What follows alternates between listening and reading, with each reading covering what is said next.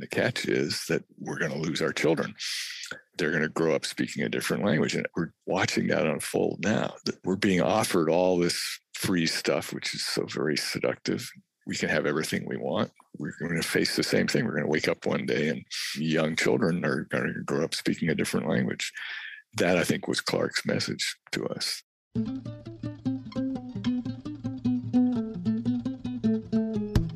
Welcome to the Book Society. My guest today is George Dyson, who is an author and a bunch of other really interesting things that hopefully we'll get into. I found George's work from reading Analogia. Is that how you say it? That's how I would say it, but that's not how the guy who read the audiobook calls it. Okay, well, good. I'm glad we cleared that up. So From the Horse's Mouth, Analogia is how you say it. It's a fantastic book. Came out last year. It is sort of indescribable, but it's a brilliant history of technology and personal narrative. And I think any nonfiction author, it's kind of the book you hope you can write someday. It's really fantastic. Can't recommend it highly enough. Also, Turing's Cathedral and Darwin Among the Machines.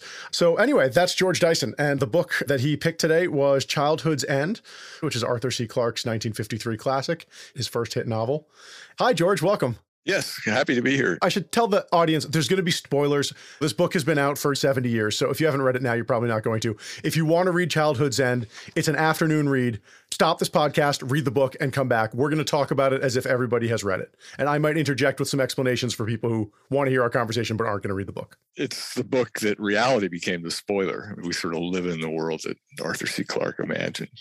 We had this discussion, what book do I want to choose? And it was very high on my list. It came out the year I was born. It's a book that I grew up with. It was on my dad's shelf. I vividly remember reading it, not getting all the kind of grown-up twists that I get now as a work of science fiction. It's fantastic. And it has such a real effect. Really, 2001 was the outcome of this book. It's what introduced Arthur Clarke to Stanley Kubrick and everybody else in the world. Like the best science fiction, like H.G. Wells or something, it actually affected the future. Isn't that an interesting phenomenon that science fiction tends to sort of write the future? Yeah, it's partly because the science fiction writers, they're the kind of people who are obsessed with looking at reality in that way. So Arthur Clarke had just been through World War II working on radar. He'd gone to King's College where Turing was right in the aftermath of all that. So he had exposure to all this science that was going on. He followed the V2 rocket. So he joined the British Interplanetary. So he had his fingers on all these things that were going to happen, but putting them into these works of literature sort of convinced everybody else.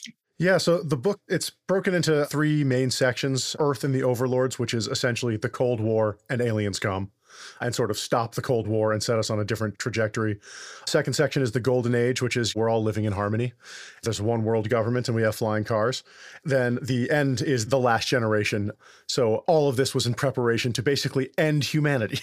Big spoiler there. Sorry, guys. So in this book, we get flying cars, but we don't get the internet. So Clarke's character gets the coordinates of a star that the aliens come from. But he goes in his flying car back to London to look up this star in the star catalog.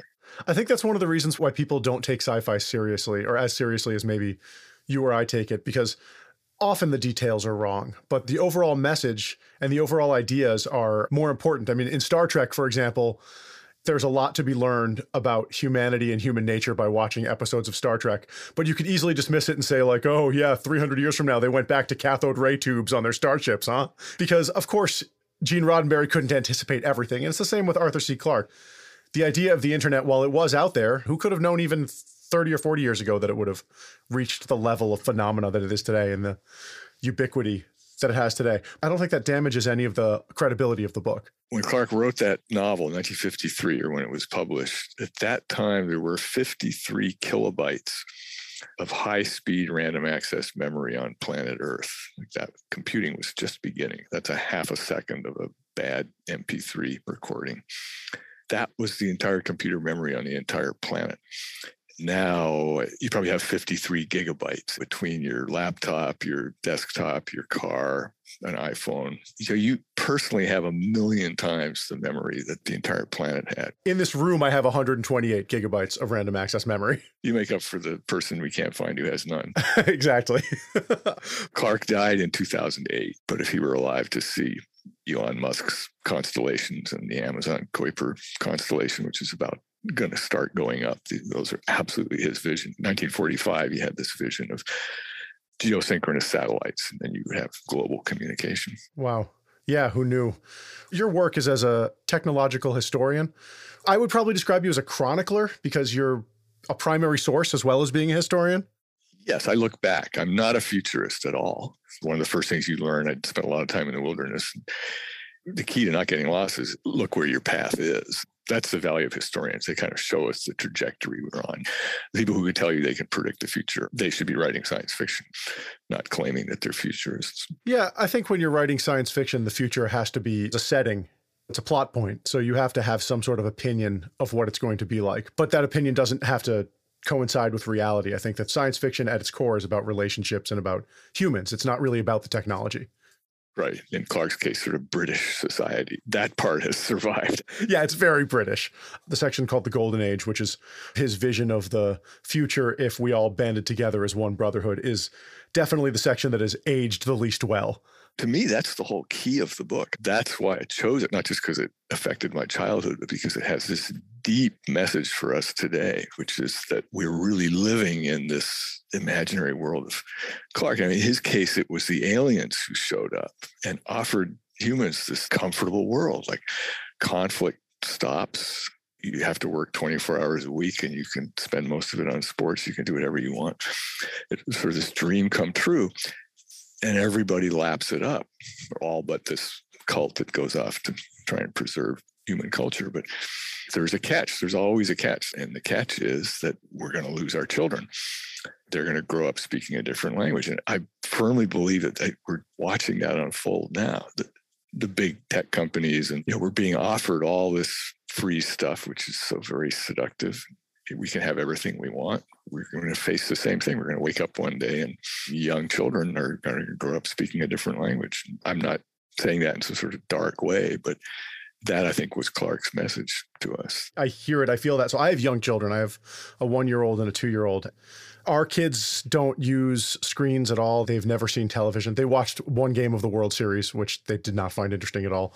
And we made a conscious decision to just not make that a part of their early life. The reason was because it's addictive and it's not necessary. And I guess the effects are just not known. So it might have no effect on children. It might have a profound effect on children. I would rather have that experiment be done on other people's children and not my own. Good for you. Yeah. Well, good for me, maybe bad for everyone else, unfortunately, and maybe bad for them. Maybe we'll find out in 20 years that being on Instagram and using smartphone apps as a child has a profound developmental advantage. I seriously doubt it. Doubt it, yes. My sister Esther and I, we didn't have television. I think that was a huge advantage. We just developed our imagination in a very different way. There was one line in the book where Clarke throws it out as like this wild prediction. He says that the average screen time is now 3 hours a day in the year 2050. When Clarke was writing this was 53. I mean, I guess it's not the height of the Cold War, but there was a real fear for several decades that the world might just end instantly.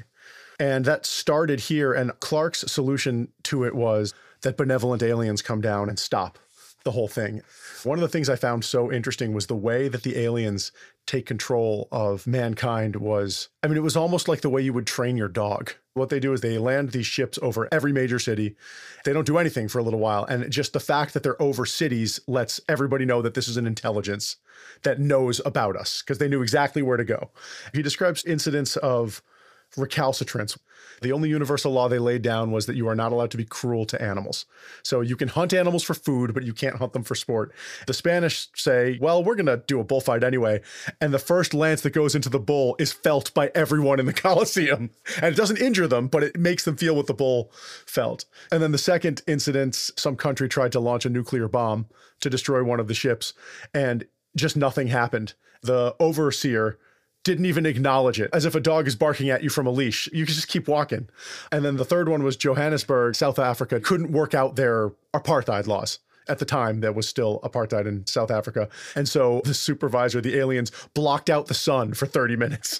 And then they were like, okay, well, if they're powerful enough to do that, I guess we can figure this out. So one of the most amazing revelations from Clarke in this book was that any political problem can be solved with the correct application of power.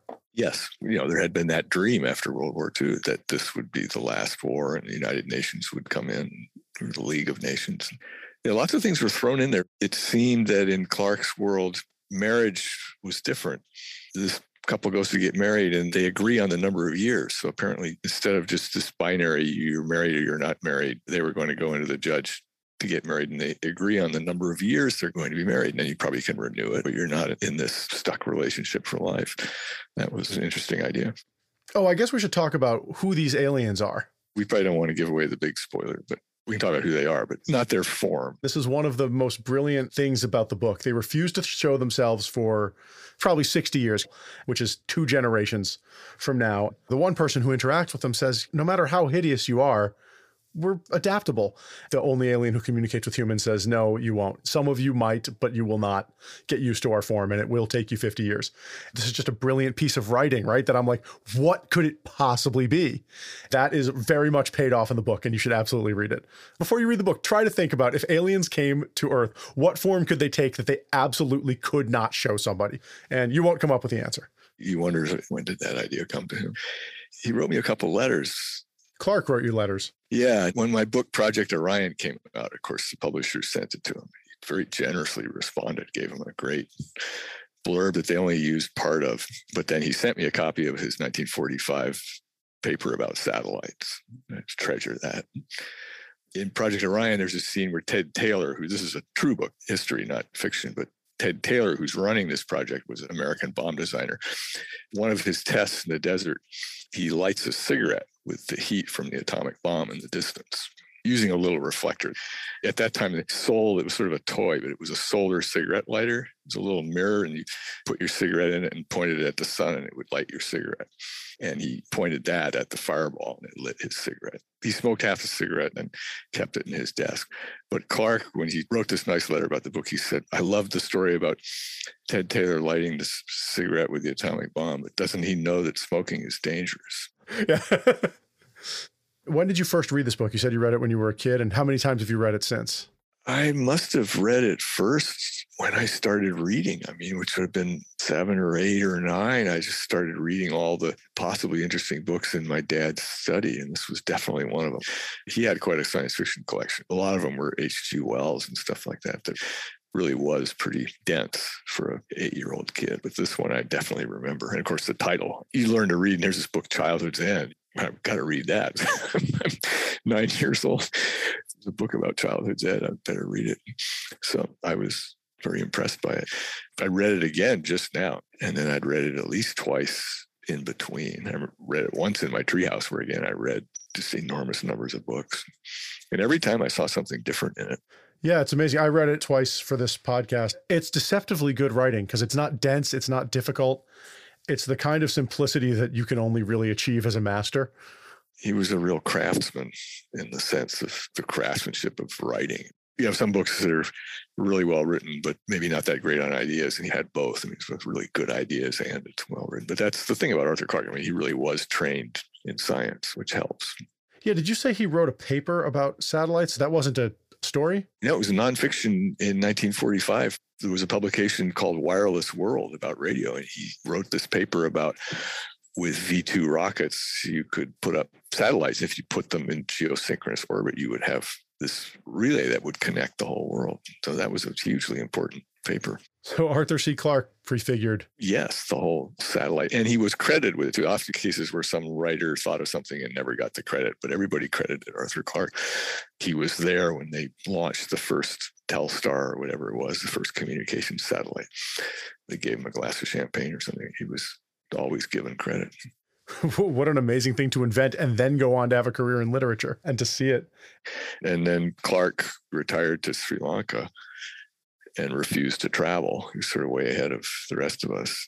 You could get Clarke to do interviews, but he did them all remotely. He had his own satellite TV studio, and he would do these live, just like we're doing now, like talking on Zoom, but he was first with that. Normally, you would send a first-class ticket and fly him to BBC or whatever, and he just refused to do that. You had to bring him in. Stephen Hawking did the same thing later, too. You could get him to your conference, but only in this virtual presence. It's amazing the effect that has had on the world. And I think we alluded to before that this technology is completely invisible. You and I have never met. We've corresponded, and now we're sitting here having what feels like and will be remembered in my mind as a face-to-face conversation, although we're probably 1,500 miles away from each other. Without any of the ordeals you used to have to go through. Do you know why Arthur C. Clarke moved to Sri Lanka and refused to interact in society? We all remember Clarke's great interest in space, but he also had very strong interest in the ocean. One of his books was about deep sea. He probably first went on diving expeditions because there's such good diving there. And then I think he just loved it. So he somehow bought a place there and then, of course, could live very, very well. I think he just very sensibly decided, I'm going to stay here. Wow. Well, I mean, you and he have some stuff in common, it sounds like. Do you find the premise of this book to be depressing? Yes and no. I think that's what's brilliant about it. It leaves it to the reader, the same as the books I've written about AI. I try to do the same thing. You can take it as the end of the world or the beginning of a new world, but it's going to change everything. The children go off to join this universal group mind, and they're no longer human. It's depressing for the people left behind. They're left childless in a dead, dying world. I mean, the way the book ends is definitely depressing. We're here. It's the end of the game. But in some ultimate life as a whole, they say it's not depressing. I guess the end of childhood quite literally can be depressing. I mean, you have to go into a different world that you can never return. Yeah, and for the grown-ups, I suffer that every day now. I have one daughter who's grown up now, and I'm surrounded by the relics of her playhouse is here, and I've got the marks, how tall she was growing up. And I just preserve these relics like they're religious, but that time is gone. But on the other hand, you have the memories. I mean, that's why the book was so brilliant, being sort of bittersweet about it. It didn't have a happy ending or a tragic ending. It just ended. But the twist, it's not really a spoiler to say that the overlords are left behind too. The aliens come and they take over and they rule the universe. It's like the aliens are servants of some higher thing. And that's what we got to in 2001, the film. You're given the sense of there's some higher meaning and a higher intelligence, but it's never clear what it is. That was one of the interesting things, is that the overlords are technologically so far superior to us that it's beyond our comprehension. Yet we still have this ability that they don't have to join with the larger mind of the universe. Yeah, in the end, you find out that the overlords, they're just like housekeepers. Which is an interesting statement, right? Is technology a dead end? Yeah, that again was Clarke's brilliant thing. It made it not about technology. And there's this strong undercurrent of panpsychism and paranormal stuff. And my father's always defended it, that we have not scientifically studied these phenomena and they should not be ruled out. There's enough evidence of this stuff. What's happening with UFOs now, like there is something there. And Clarke leaves a lot of room for that there could well be mind in the universe on a level that we don't normally connect with, but it's possible. I've said this before on the podcast, but that's my religion, is simply that I don't know everything and I can't know everything. And that I'm comfortable with the fact that there may be things that I could not comprehend even if they were explained to me. I totally agree. George, I usually ask the guests to recommend 2 books to our audience, one by a living author and one by a dead author. Could be anything. The Scientist Speculates by Irving John Good, known as Jack Good, and he was dead. And that's a delightful book where I think the longest piece in the book is 9 pages, and quite a few are half a page, where Jack Good went around, who knew all the interesting scientists in the world at the time, and said, look, send me your crazy ideas. So lots of parapsychology and that kind of stuff, and interesting physics. It's published in 1965, and I think still an amazingly rich source of ideas. Now, a living author, I'm seeing my friend Neal Stephenson tomorrow, who I know he's just finished a new book, and whatever it is, it will be interesting. He's as prolific as I. Take 10 years to write a book. Neal kind of writes a book every year or two, and they just stand up. So he's most famous for his book, Snow Crash. He's always got something new. So whatever it is, read it. So The Scientist Speculates and Neal Stephenson's new book, whose title we don't know yet, but we're sure that it's amazing. Thank you, George Dyson, for joining us. Thank you for recommending a great book. We look forward to future books, and hopefully we'll have you back one time and talk about a different book. Thank you. And I'm happy to see all those analog instruments on your wall.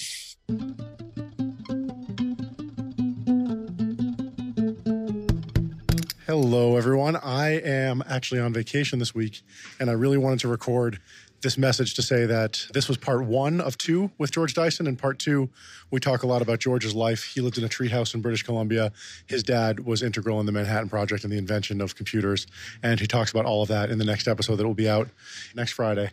I'm coming to you live from Wickenburg, Arizona, where I'm looking at some guys doing some roofing. It's about 115 degrees, and they're outside. There's some construction, and it's quite the scene. It's the middle of nowhere. The Book Society Podcast. Book Society Pod on Instagram. You can reach me, Lucas Cantor, the host, at lucascantormusic.com. And the reason that it's lucascantormusic.com is because I'm actually a musician professionally and a book reader on an amateur level. So my website is really more about my career as a composer.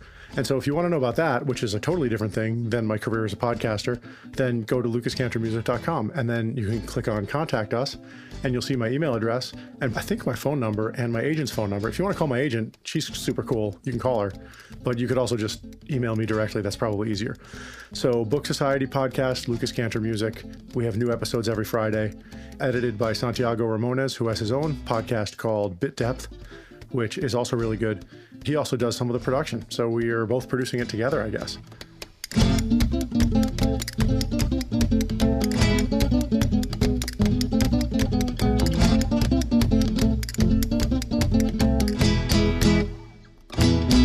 He also mentioned something about men being by nature polygamous. Yeah, especially British men. British men.